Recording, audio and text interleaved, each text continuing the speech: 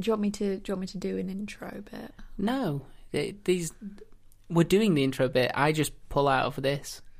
Oh God, I don't think there's anything worth having in that. Well, that was massive. I think we just found something worth having in that, didn't we? That was horrendous.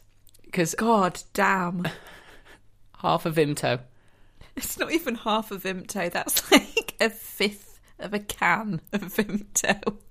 God, what's that drink that they have in the BFG? Frobskull. Yeah, it's like that. Only rather than doing whiz bangs, you're doing dirty mouth burps. Oh God, it's dreadful. It is an affliction. Yeah, it's an affliction. It's an affliction. Yeah. Every time I love fizzy drink, but every time I drink fizzy drink, fizzy drink. Sorry, do we call it something else? Just imagining a generic brand now. Fizzy drink. Try some fizzy drink. It tastes of flavour. We have red flavour. I tell you what, from when I was a kid, I remember fizzy drinks used to come in 3 standard flavours. Orange. Yeah. Red. Yeah. And blue. And you're thinking of the ones where they Panda were... Pops. No, I was thinking of the plastic ones where for some reason it was in vogue for kids, rather than to put the straw into it, to bite the bottom corner of it and spray it like that. But the plastic had more tensile strength than the little covering at the top. Yep. So there would always be the kid who tried to squeeze it too hard and blew... Shot out the bottom. Well, it was the top. They just had it upside down. They blow the top off and it'd soak their legs at the school disco. Sticky blue drank. Hey up, I'm Joe Heathcote and this is Consistently Eccentric, a podcast where I will attempt to teach a friend of mine a lesson from British history, focusing specifically on the lesser known and less believable people and events that the history books tend to leave out. So let's get started with... Go on then. I'm going to wait for it to see if you burp again. I might. I've stopped hiccuping. That's a good sign. No burp? No, I'm all right. So... No, I'm all right. Okay. Today's story begins during the Restoration era. So that's just after we got rid of Oliver Cromwell. And we decided... Did he bury his cheese? No, he didn't. You're thinking of Pepys, the diarist. Is it not the same person? It's not the same. You're not a million miles away in terms of the timing. Okay. But Cromwell didn't bury his cheese. Cromwell didn't bury his cheese, no. Oh, okay. Cromwell was responsible for overthrowing the monarchy. And then he was such a Buzz Killington that after 9 years of him, the entire country en masse said, let's go back to having a monarchy because anything is better than him. Yes. Then he's heinous. And theatre and laughter and football and everything. He just cancelled it all because we were going to live good Puritan lives, and then we went and got one of the fanciest, most overblown kings to take that taste out in Charles II. Yeah. Yeah. What a thwaite. He was a thwaite, but it's nothing to do with him because he's already gone in the Restoration era. That's why it was the Restoration. Okay. So, your 3 words for this post-Cromwell tale. Yeah. Buccaneering. How exciting. Articles. Right. Swallow. What do you think we're talking about? Well, we're talking about pirates. Because of the articles? Buccaneering kind of gave it away, do you not think? There are very few professions where you can say that you buccaneer on a daily basis. You don't buccaneer on your way to the, I don't know, doctors, do you? I tried to buccaneer on the way to work. It just didn't work out. No. Buccaneer to the office. So, there is quite a bit of disagreement as to what exactly constitutes the golden age of piracy. Okay. Some historians say it lasted from 1650 to 1730, encompassing 3 periods. The buccaneering period, which was 1650 to 1680, the pirate round period, which was the 1690s, and the post-Spanish succession period from 1715 to 1726. I've thought that one. Okay, well, other historians scoff and say only the final period counts, and anyway, it was only really 1715 to 1722. So there. God, who are these people? Why do they have nothing better to do? That's the job description. They're historians. How boring. We are a history podcast. We are, but, all I'm saying is that these people that are arguing this point that doesn't matter for a living are wasting their lives. We're not going to bother arguing the point, okay? No. Because regardless of the exact definition, it was clear that the Golden Age of piracy had its roots much earlier in the idea that private sailors could be given privateer commissions that would allow them to take ships of nations the monarch was currently at war with. Okay. So it was basically, you gave someone these articles, these commissions, and it allowed them to kind of join your navy for a little while, sort of like be a militia navy.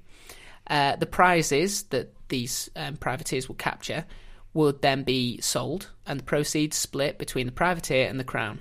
So everybody wins. This sounds like freelance. Yeah, pretty much. They were freelancers. There were limits placed on how a privateer could act, and any overstepping of these limits that were in the agreement would leave the sailors open to charges of piracy. Okay. So you were a privateer until you went too far, and then you'd be a pirate. Yeah? Right. Oh, God. Private sailors could also be given a letter of marque and reprisal, which would condone them to essentially conduct a private war against some foreign ruler or subject. Yeah. The first letters of marque were granted by King Edward I, who you may know better. I'm going to see if you know either of his nicknames. Longshanks, because he was a particularly tall king, and he was also known as the Hammer of the Scots. I've heard the second one. Yeah. Possibly in the national anthem. In 1295, though, he gave out these first ones. Okay. The use was limited until 1620, though, as any ship owner applying for a letter of marque had to prove an estimation of the losses that had been incurred. So basically, if some foreign nation or foreign private company had cost you money, you could go to the king and go, I want to go and aggressively get... Basically, you're acting as your own debt collector. Mm-hmm. I want to go and take stuff to the value that I lost. But in order to get that, you had to prove exactly how much losses you'd incurred. Mm-hmm. But yeah, after about 1620, the idea of privateer and a privateer commission and letters of marque became pretty much the same thing.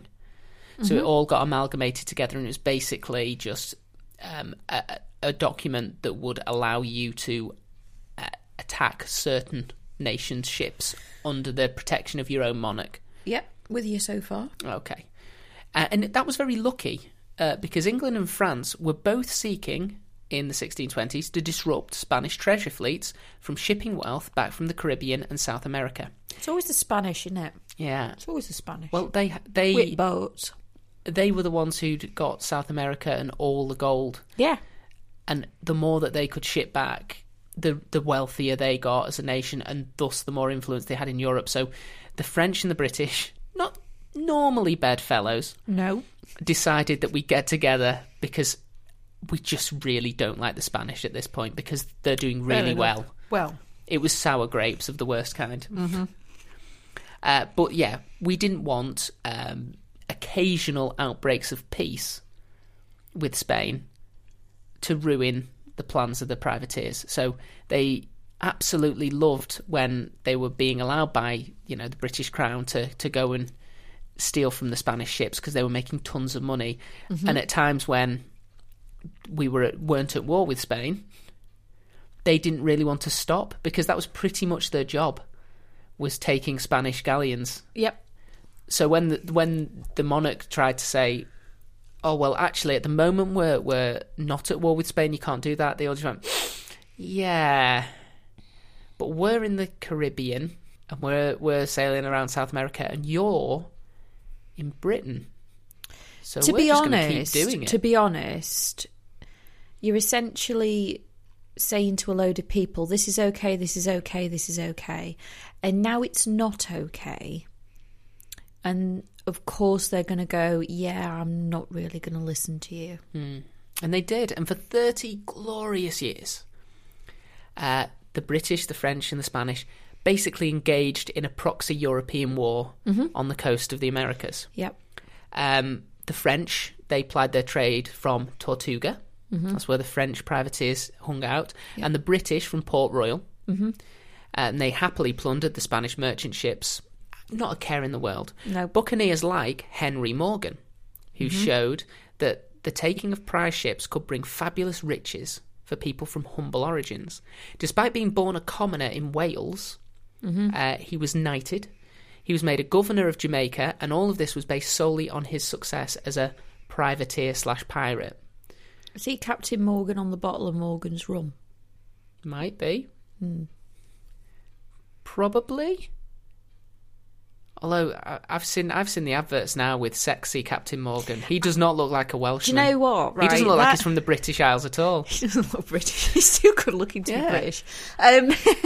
No, he doesn't. And I tell you what, the only other captain that's more unnerving than the now sexy Captain Morgan is sexy Captain Birdseye. I remember sexy Captain Birdseye. They've gone back to family friendly they Captain have. Birdseye, haven't they? They've gone pre-watershed Captain Birdseye now.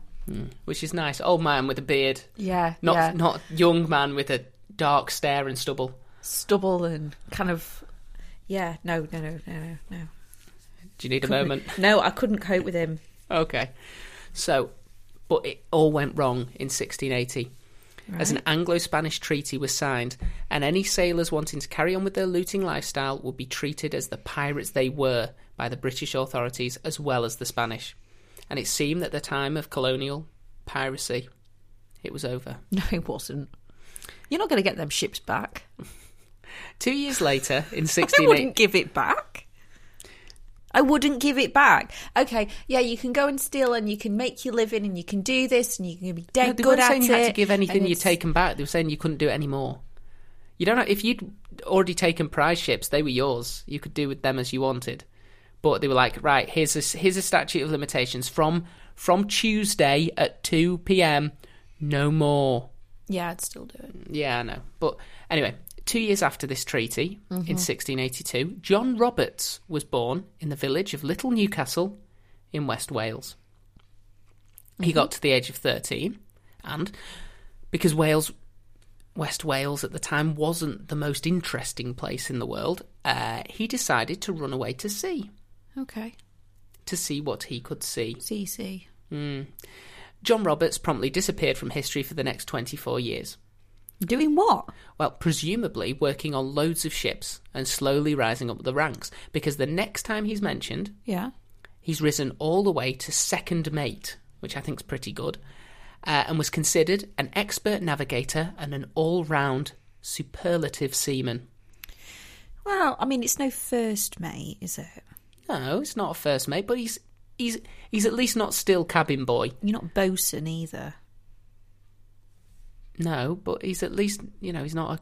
Well, he's got a title. He's got a title. He's not bloke in a boat, is yeah, he? he's not just an able seaman. He hasn't been, just turning his wheels and getting nowhere. He's progressed slowly and steadily. Fair enough. And he was working in a very senior position, thank you very much.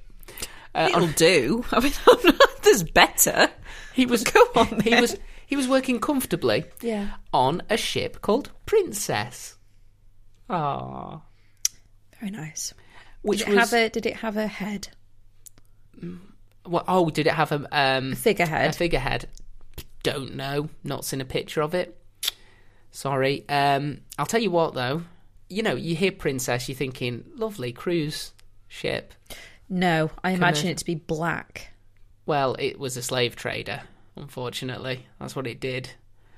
I was thinking like black and tarnished wood, tarnished, rather than the people on it. Tarnished with the blood of many a slave. Unfortunately, no. The ship was anchored just off Ghana in 1719, probably conducting its business when it was attacked by pirates. Right. Since the clampdown on piracy in the Caribbean, pirates had turned their attention to the Indian Ocean. Here, there was a thriving shipping trade with no major navies to protect it, because all the nations around, the Indian Ocean, they were still trading across the bays, but there was nothing like the British Navy to sort of protect those interests at that time. And following the end of another war with Spain in 1713, there was suddenly a mass of privateers. Again, because in between, while we were at war with Spain, they were all able to attack the Spanish. They suddenly had nothing better to do. It was known that conditions aboard merchant boats were terrible, And on the slavers, specifically, because you think the slavers, they're really bad for the slaves, and they are. But the mortality rates of the crew were almost as high as for the slaves. Because from the point of view of the captain, why waste money feeding your crew rations? Because if you've got to make a choice between keeping all of the slaves alive and keeping all of the crew alive, the slaves are your profit. They're where you're making the money, whereas the crew are people you have to pay. Yeah, but the crew are steering your bloody boat. Well, no, you need to keep enough alive, but... Oh, my God. If it comes down to it, what are you going to protect? Are you going to protect the profit or the people that you've got to pay at the end of it? If a few of them all die... of them, and have a roaringly good trade. No. I'm just saying. Sometimes you have to make harsh... The sea is a harsh mistress, and you have to speculate to accumulate, innit? Well, they did. Speculate to accumulate. Not play with people's lives, Joe. I'm not down with that. No, he's annoyed me now. No. Do you not know how corporations work? I do. It doesn't mean I agree with it. No, but... Doesn't mean that I like it. It explains why the mortality rate of the crews were almost as high as the slaves, because the crew had no intrinsic value to the company. You know, you could get another sailor. They were part of your expenses, essentially. And if you could trim those expenses, more power to you. Well done. That's the British way. They deserve to be pirated. Business. Well, they were pirated. Good. So naturally, many of these crews, after they couldn't be privateers or were told they couldn't be privateers anymore, they're like, shall we sign on with merchant ships or slavers where we're going to be treated terribly, or should we just pirate where we'll be treated better as long as we're not caught? And a lot of people chose the pirate life.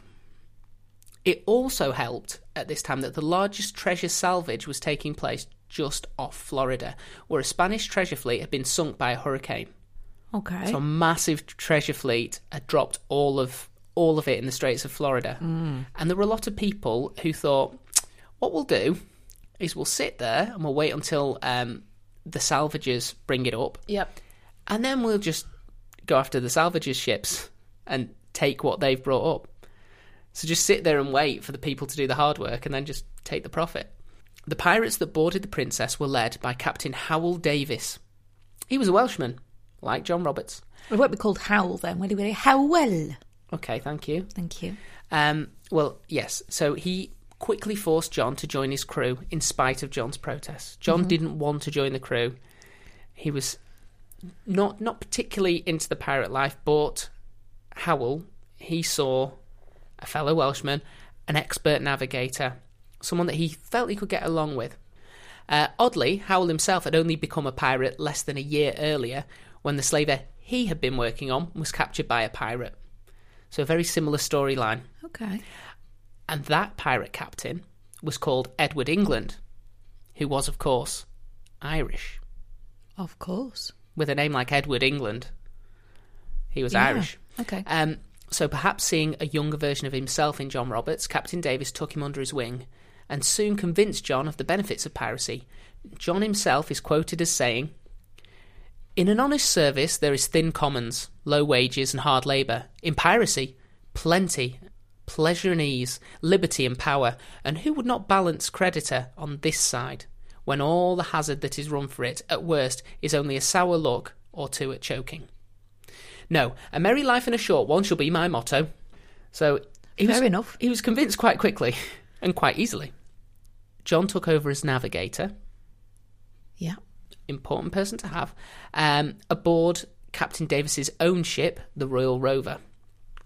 And the two would speak together in Welsh to ensure their conversations were secret from the rest of the crew. An experience any English person who has ever walked into a Welsh pub can understand. Yes. Yeah. Yeah. The hostility and the feeling that you shouldn't actually be there is... it has been felt. It has been felt. So it seems like Captain Davis was extra keen, first because he needed a navigator. Yeah. And secondly, because this was a secret friend he could have. I mean, you can see from here where the plot for Treasure Island came from. Really. I mean... Well, Davis, it's not a million miles away, is it? Davis was a particularly tricksy pirate as well. He was a tricksy pirate. He'd rather capture prizes via deception than open battle. He would pretend to be a legitimate privateer in order to capture important officials, and then he'd ransom them. So he'd pretend like he was a normal, just everyday merchant ship or whatever, going about his business, convince someone to come across to discuss a business deal, and then hold them ransom and force people to pay him money, which is pretty good. It worked a few times, so he decided to go and step it up a bit, step his game up. Now that he had his little Welsh friend, John, he was going to go to try and trick the governor of the Portuguese Isle of Principe to come on board his boat so that he could then ransom the governor, because you're going to get a lot of money for a governor. Yeah. Unfortunately, the governor of Principe saw through the deception, and he decided counter-deception. You fight fire with fire, you fight deception with deception. Okay. And he said, fine, I would love to come on board your ship, but firstly, it is a tradition in our little town that any, upstanding captain is invited for drinks at the governor's mansion. So you come to the governor's mansion, we'll have some drinks, and then tomorrow I'll come and board your vessel and we can do the business. We'll party tonight, tomorrow, business. Okay. So Captain Davis thought, I'm getting a slap-up meal, probably a glass or two of wine. Mm-hmm. That's nice. I don't even have to eat the ship's biscuits tonight. Fantastic. He took a few of his men and he went down into the town, where they were promptly ambushed and shot dead before they even got a drink. Yeah. Oh, you'd think... Oh, sorry. You'd think they'd be a bit more canny than that, wouldn't you? Well, I think he was... It had worked a few times, so he lulled himself into this idea that it was but if you've got the same racket plan. and you just keep it going, like eventually you're going to get rumbled, aren't you? Well, it would be silly of me to say no, considering what's just happened. But yeah, so God, he deserved what he got. I mean, switch it up a little bit. Well, yeah? He wasn't going to kill the governor. I think it was a bit harsh. He was just going to ransom him back for lots and lots of money. What they really should have done, if they wanted to do a full turnaround, is they should have captured Captain Davis and then ransomed him back to his own ship. I actually thought that's what you were going to say. I thought you were going to say that they locked him up. It might have been the plan of the governor, but someone got pistol happy and just boom, boom, boom. Yeah, mowed them down. So, bit of a shocker. A new captain clearly needed, obviously, and this required a vote because, as you know, pirates love a vote. But they also would always vote for the captain. Amazingly, the crew voted for John Roberts, despite the fact he'd only been with them for a month and a half. Why the hell did they pick him?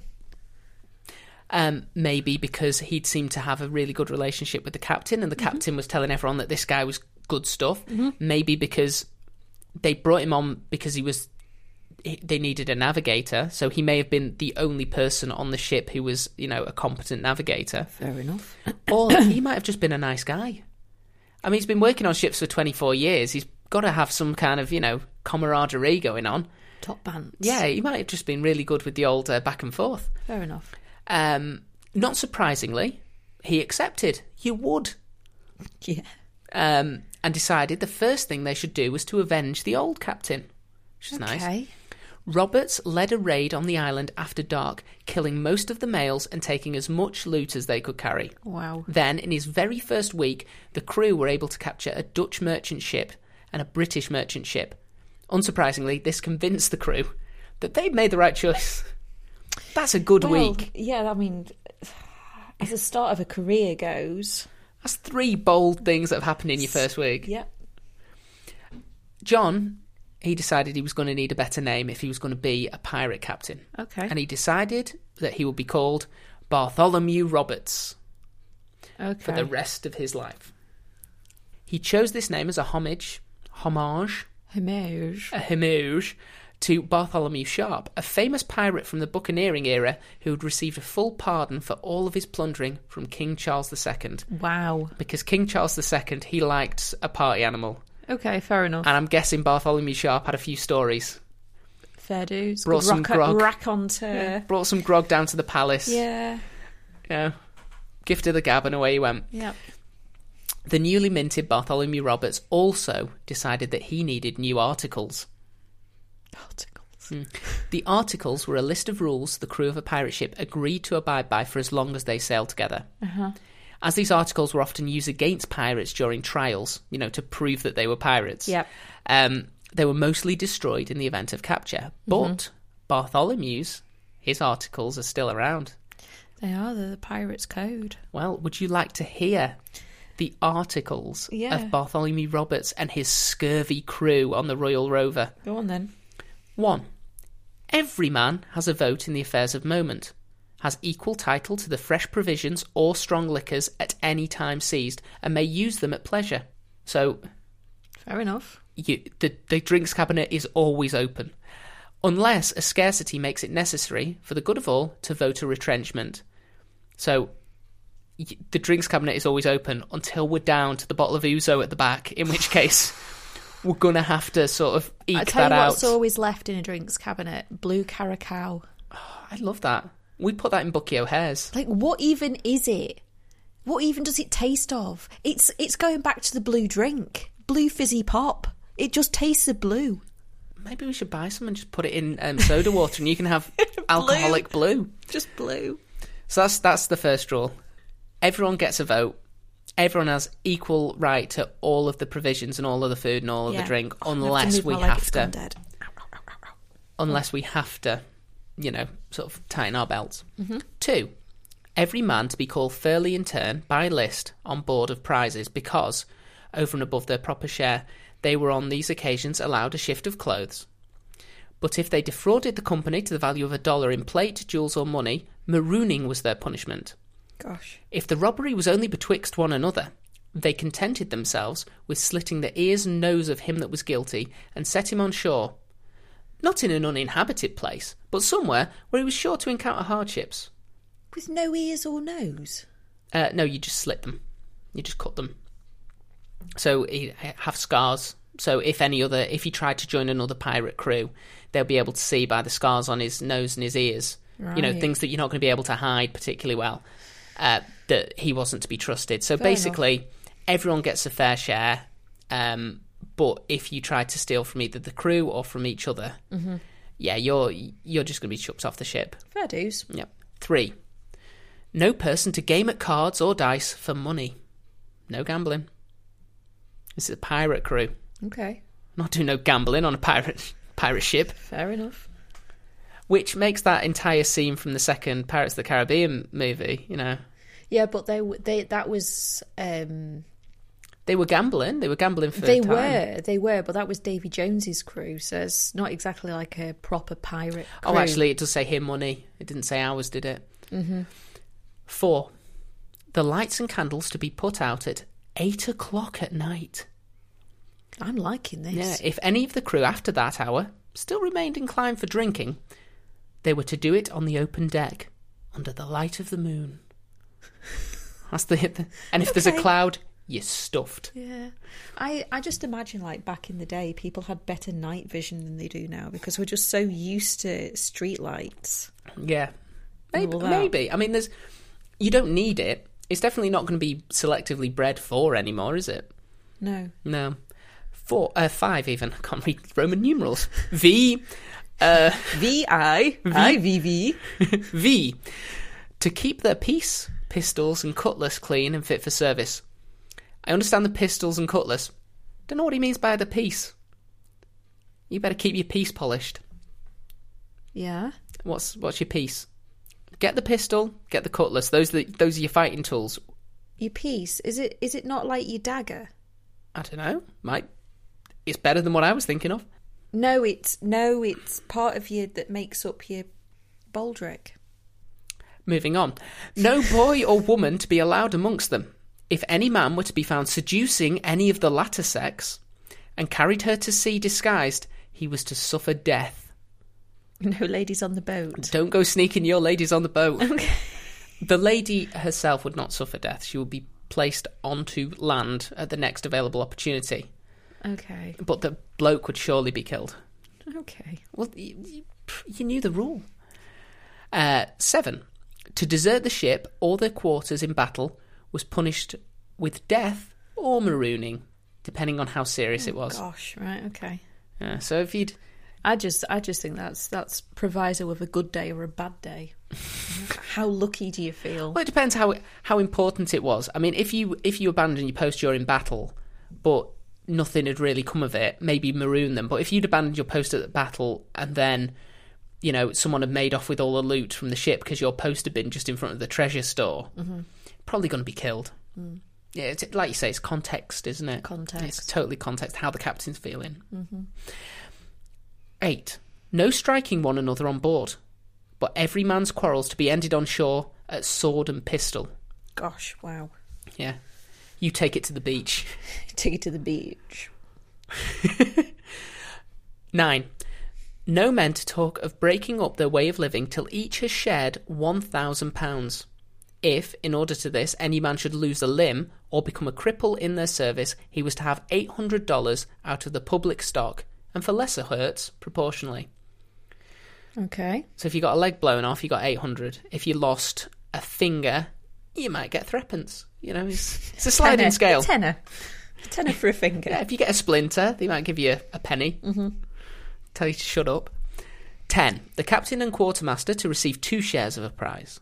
The master, boatswain and gunner, 1 share and a half, and other officers 1 1/4. Okay.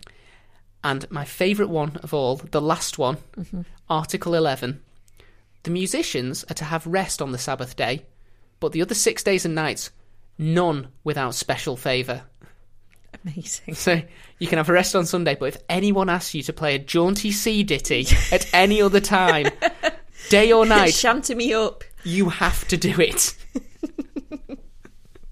Amazing. So someone's been sat up on deck since 8 p.m, drinking of the strong liquor. They come down below decks at 4 a.m, and they sort of wake you up with that drunk breath, grunting at you, telling you they've walked into a hammock. Yeah, they want you to play something. You have to. Oh my God. You have to pick up your fiddle in that dark room and try and get it out. I imagine one of them squeeze boxes. Well, squeeze box, fiddle, drum. I'm sure they had, probably not guitar, but no, I imagine some kind of, I don't know, lute. Yeah. Uke. I think the one thing we can agree is that they're all remarkably reasonable rules and regulations for a feared pirate captain. They're not that bad, actually. They're not too bad. Especially when you consider, you compared them against the rules that the Royal Navy would have had. Oh, God, yeah. I'm sure there were a lot more things that will get you killed on a Royal Navy ship. Oh, my God, yeah. Or abandoned, or, I don't know, keel-hauled, or... I don't know. Keel-hauling's so fun. Or you just... I don't know, just starvation. Just, like, no access to a ration or whatever. Probably more likely to be Royal Navy. Slow demise. It's more our thing, isn't it? Well, the Royal Navy, we twist the knife slowly. Well, after his roaringly good start as a pirate captain and these new articles, shiny new articles, Bartholomew had a bit of a dry spell. It happens. Dear. Unfortunately, his dry spell happened around Brazil. Oh, no. When he didn't capture a single ship for 9 long weeks. Oh, that is a long time. He was about to leave Brazil altogether. And figured it wasn't the place for him. When he spotted 42 Portuguese merchant ships that were waiting to be escorted across the Atlantic. Okay. So one of the ways that they tried to battle piracy is they'd all gather together like gazelle. And then they'd get a couple of men of war to sort of escort them across. Yep. With the hopes that, they'd all... Well, basically, you just hope that if you're doing that and someone gets picked off, it's not you. Yep. You just don't have to be the shittest boat in the fleet and you're okay. Now, that's a lot of boats. And they will be armed. I mean, the merchant ships, but they will be armed. So what does Bartholomew do? What would you do? You're facing 42 boats. Do you just grab one? What do you do? Go for the back one. Boom. Bartholomew quickly boarded the smallest and worst defended one and told the captain, "Don't worry, mate. Me and you were golden. I just need you to point out the ship with the most treasure on it out of the other 41. And the captain, with shaking finger, he pointed to the Sagrada Familia, a 40-gun ship with 170 men. Bartholomew adjusted his fancy hat, because he'd got himself a fancy hat. The Amazing. man, I've not mentioned this yet, he dressed the part. As soon as he was made captain, Yeah. he started wearing what he thought captain's clothes were, which is Amazing. just the brightest, gaudiest, See, most nouveau richiest kind of... I imagine he brought the pirate to the pirate. You know what I mean? I like when you think of Captain Hook, when you think of Buccaneers, when you think of Barbossa. Based on this man. Yeah, all of them. This guy was famed for his outfits, but he adjusted his fancy hat and led the boarding party himself, taking the ship without losing a single man. So they let the others go, based on the fact that the others thought, fucking glad it's not me. We'll get out of Dodge, and it worked. They loaded up over 40,000 gold coins and all the fancy jewellery, which was going to be gifted to the King of Portugal. And Bartholomew, fashionista that he was, he took to wearing the largest piece of jewellery, a large diamond-studded gold cross. Amazing. And he wore that at all times. Amazing. With this massive piece of bling. Bling, bling. Yeah. And that was just to remind the crew that he was awesome. Fair enough. I like him. Yeah. Although most reports say that Captain Roberts was a fair and good-humoured man, he was also someone who could hold a bit of a grudge. And this was evident when he left his ship in the care of Walter Kennedy, so he could pursue a treasure ship up a river in a smaller sloop. Walter and the crew, left on board, he hadn't made the best decision about who was leaving on board, because they decided to sail off with the last of the Portuguese treasure, leaving Bartholomew with only the little sloop and no money. Luckily, he still had his fancy blinging cross. Now, that's a pretty shitty thing to do. It is. Mutiny, yo. I don't think I put it in here, but what happened to Walter Kennedy? He took that boat. He was a terrible captain. They spent all the money, and in the end, to avoid a mutiny, he just said, right, lads, I'll take you all back to Britain. He went back to Britain. All of them just dissipated. He tried to set up a brothel. Oh, my God. But unfortunately, whenever he got drunk, he told everyone that he was a really successful pirate, and eventually he told the wrong person, and he was hung for piracy, despite the fact that while he was captain, he never took a ship. He never actually committed... While he was captain, he never committed any pirating crimes. The only thing he did was tell everyone very, very loudly that they needed to watch out for him because he was a pirate and he'd done all of this stuff. We've all known that guy. So he didn't profit at all from his decision. Fair enough. And practically, it didn't slow Bartholomew down one bit. He simply started capturing progressively larger and more impressive ships, renaming each of them, in turn, Good Fortune, which was his sort of like, it's his vanity plate. Just slap that on a ship, he's away. Yep. But from that incident, he would no longer allow any Irishmen to join his crew, as that was where Walter was from. Oh, gosh, right, okay. So he's now made an enemy based on one incident where it's not the Irish at all, it's one dodgy person. Yeah. He's now at war with Ireland, proxy war with Ireland, okay? Right.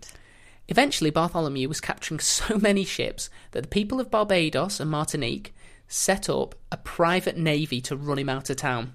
Fair enough. So 2 nations got together to try and get rid of this man and force him to leave the Caribbean. And after a battle in which 20 of his crew died, Bartholomew responded by changing up his flag.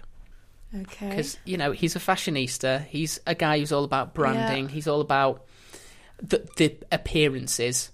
So what was he flying? He'd been flying a picture of him holding a flaming sword because he's awesome. Okay. So that was his old flag. In the new flag, he was stood on 2 skulls, still with the flaming sword, but the skulls were helpfully labelled ABH and AMH. Okay. And they stood for a Barbadian head and a Martiniquan head, respectively, making a grand total of 3 entire countries he had sworn revenge on within his first year as captain. Because all of that I've just talked about happened within a year. Oh, my God. So a year before, he'd been working as second mate on a slaver, just running the transatlantic what a year. route. That puts 2020 into a cocked hat, doesn't it? But he did have to leave. You know, this was kind of a futile gesture because he had to leave the Caribbean. But he went north up the coast, and in Newfoundland, Bartholomew, he decided he'd up his pirate game. He was done with capturing ships. Mm-hmm. That's small potatoes. Fair enough. So he started capturing entire ports. He entered the harbour at Trapassi, and he was so upset that the sailors all ran instead of defending their ships, because he had quite a fleet. Mm-hmm. He wasn't just the captain of the Good Fortune. He had a load of supporting acts Mm-hmm. coming with him. So they all rocked into this port expecting a pitched battle, Mm-hmm. and all the captains just ran away. Gosh. Fair enough. But he was very affronted by that. He was like, well, you're supposed to be captains. You're supposed to be men of honour. You're supposed to, defend your ship and your livelihood and your crew. So he forced all of the captains to wait on him every day as his personal servants, saying that if they didn't turn up, that's fine, I'll just burn your ship. Made as much money as he could out of this little enterprise, and then when it was time to leave, he'd burn all the ships anyway. Because fair enough. That's how Bartholomew rolls. If you've slighted him, yeah. Man holds a grudge. Oh, God, the man holds a grudge. And that was just for not fighting him. That wasn't it. How dare you? How dare you run away from me? Come here. Come here and watch me burn all of your goods. He got his groove back. He decided he'd head back to the Caribbean, taking a dozen more ships on the way. He had revenge on his mind, and things started well when he defied the odds and captured a 52-gun French warship that just so happened to be transporting the governor of Martinique. Oh. Bartholomew hung him from the yardarm. Okay. And then claimed the 52-gun warship as yet another new royal fortune this time, though. He's gone up. He's a king now. Yeah. King of the pirates. He's king of the pirates, so it's the royal fortune. And this proved to be the high point of Robert's career, Yeah.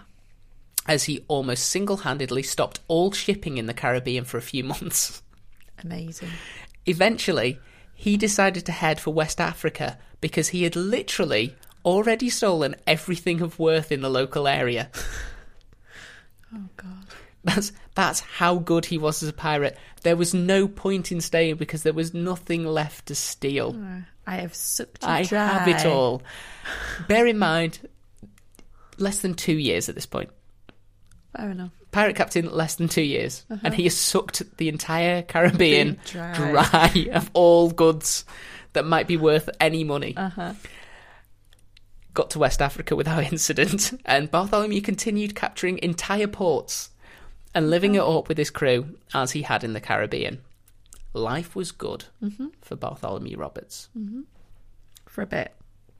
Pregnant pause. Then, in February 1722, the crew of the newest Royal Fortune, because he'd had a few from there, I just don't think it was almost like, those people who, they buy a new house, they start work on it, and then they see another new house, and they like some of the quirky features on that one, so like, oh, I'll move on to that one. He was the same with ships. Yeah, but also He went through in 2 years, he went through dozens of ships. I know, but they also took a battering. Well, yeah, I suppose. You know what I mean? So it's just like, well, if you don't keep one for that long, it's kind of like use it, abuse it, get a new one. He's the kind of guy who buys... Plus, boats and stuff, it was like the updating and, like, depending on who you were taking your ship from, they all had ups and downs and pros and cons. No, as we learned from the Black Joke, what you really want is a Baltimore Clipper, and then you're golden. Maybe that was it. Maybe he was waiting for the opportunity to get a Baltimore Clipper, not knowing that actually the Baltimore Clipper wouldn't stop being manufactured until many years after his death. He was waiting for a magic ship that never arrived. No. Could you imagine this man in the Black Joke? But also... oh my God. It's like a pirate superboat. Oh my God. But also, could you imagine the devastation a pirate crew would leave on a boat? What do you mean the devastation? I imagine these guys cleaned up after themselves. They seem incredibly mild. Nah. They're going to bed at 8 o'clock. Yeah, I know, but there's no lose. There's the ocean is your toilet. Again, Joe, facility. Turtles are your toilet paper. You're fine. Scratchy. The sea will provide. Disgusting. The jellyfish is your loofah. Oh. Right, but yes, in February 1722, the crew of the newest Royal Fortune, they spied the HMS Swallow coming toward them. Mm-hmm. Bartholomew saw that they were going to need to fight their way past the Navy ship to escape, and accordingly, he dressed in his fanciest fighting clothes. Very good, because as you would, I mean, you wouldn't want to go looking scruffy. I mean, you couldn't put your joggers on, could you? Well, he made sure that he would, amongst his crew, stand out. It sounds like he would anyway. But specifically, really, really stand out on this particular morning. Okay. You know, I'm imagining everyone else is wearing like Beacon of muted fancy. colours, and he's wearing full on like orange and acid yellow. Yeah, I was going to say yellow. I imagine him wearing yellow. Hello. A hat so big, two of his crew are just there to support it. His plan was to sail straight past the Swallow, not to engage it in battle, just straight past. It would mean that they'd have to face one broadside in order to escape. Yeah. But he figured the Swallow wouldn't be expecting that. The Swallow was actually a slightly smaller ship. Mm-hmm. So he thought the Swallow would be expecting a pitched battle, wouldn't be ready to suddenly, turn around and go because they'd all be in battle positions, and he could just, while the going was good, piss off. But it turned out that one shot was all the HMS Swallow needed. As the cannon started firing, Bartholomew was the first to fall. He was hit in the neck by grape shot and died instantly. Oh my God. That's one of the things about making yourself the obvious target. Yeah, I know, but I mean, they're not that accurate. Oh God, they're not that accurate, and this was just a fluke. But Yeah. the other problem is he was making himself such a a visible thing for his crew that his crew all immediately saw. Mm-hmm. It wasn't like someone like the second in command could cover it up. Like the bosun just, oh no, he's fine. We're just taking him down below. He's just been shot. And everyone saw, because I'm guessing red shows up really well on yellow in terms of the blood. Yeah. His crew, they honoured his last wishes by quickly burying him at sea. Reed thrown him over the side. Yep. Although they did so, he was still wearing his blinging cross. Amazing. They didn't think to try and pilfer that, which it shows the level of respect they have for this man. The crew fought for 2 hours until their main mast was shot down. Then they signalled a surrender, which you kind of have to at that point. Yep. Unless you're Richard Grenville from our very first episode, who would have you continue to fight when you are literally stood on the flotsam and jetsam that used to be your boat. This crew was sensible, and they said, well, we'll surrender. Of the 272 remaining pirates, 65 were sold into slavery. The black crew members, naturally. Yeah. Because that was another thing about the pirate crews. They were happy to be a multiracial melting pot. Yes. And they would still give every member of crew an equal share in everything, regardless of where they came from. And at least 54 were hung. Quite a lot of them, it was hard labour. It was, sentences where they probably actually re-entered society at some point. Bartholomew Roberts' career, his entire career, just over 2.5 years. But in that time, so think about, that's 900 odd days? Yeah. And he had that 9-week dry spell. He did have his dry spell. His writer's block. Yeah. And don't forget, his ship and all of his wealth was taken at one point. He had to start from the ground up again. Even though he had those 2 setbacks, he captured over 400 ships in that time span, making him arguably the most successful pirate in history. His infamy was such that the captain of the Swallow, the unfortunately named Captain Challoner Ogle. Ogle or Ogle? I'll leave it up to you. Well, you're Ogle, but you're also Ogle. It's Ogle. So that's why I think Ogle. Ogle, like ogre. Yeah. Yeah. He received a knighthood for killing him. And Sir Ogle, brilliant, Sir Ogle, was the only British naval officer to ever be knighted specifically for his actions against pirates. Oh. So that's how high a respect that the British government had for this particular pirate, that they were willing to knight the person who stopped him. Gosh. As I said at the beginning, some historians claim that the Golden Age of piracy was only approximately 8 years long, and if you followed this interpretation, then the 5th of February 1722 is the specific day that it ended. Okay. Though shortly before the battle, Bartholomew Roberts himself said, I will reincarnate into this world in the year 2002, June 2nd. And that means that he is just turning 19 and probably preparing to kick off another golden age of piracy any day now. Isn't that exciting? Oh my God. That is amazing. Which is a completely badass thing to have as your last Okay, words. we need to go on Ancestry and look at that day and see if there was anybody born. What, with the surname Roberts? I believe there may be a few. See if You're there's any- related to Roberts. I am, only by marriage. But, yeah, let's see if there's any Bartholomew Roberts. I'll tell you what, if there won't be that many people in 2002 named Bartholomew, how many parents are going to drop that moniker on their son?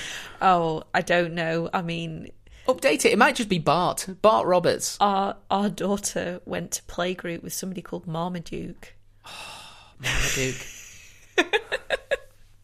Not only for dogs. But that is the story of Bartholomew Roberts, who packed a hell of a lot of piracy into a very short space of time. He did. Because It was Black Bart. it was almost, well, that is exactly who he is, Black Bart, but he was Black never Bart. called that during his lifetime. No, he wasn't. But that's how we know him now. Well, I don't think that's fair. He wanted to be known as Bartholomew Roberts, and he picked that specifically as a homage to someone that he was aspiring to be. So the fact that we're shortening it, he won't be happy It's when only he a comes nickname. back. It's only a nickname. Black Bart. Sounds too much Bart. like Dirty Fart. No. It's Bartholomew. Some Cockney rhyming slang. Yeah. Dave. You followed through. Oh, I've done a Black Bart. Just a Black Bart. Oh, no. Where are my special emergency pants? They're in the back of the Corsa. Just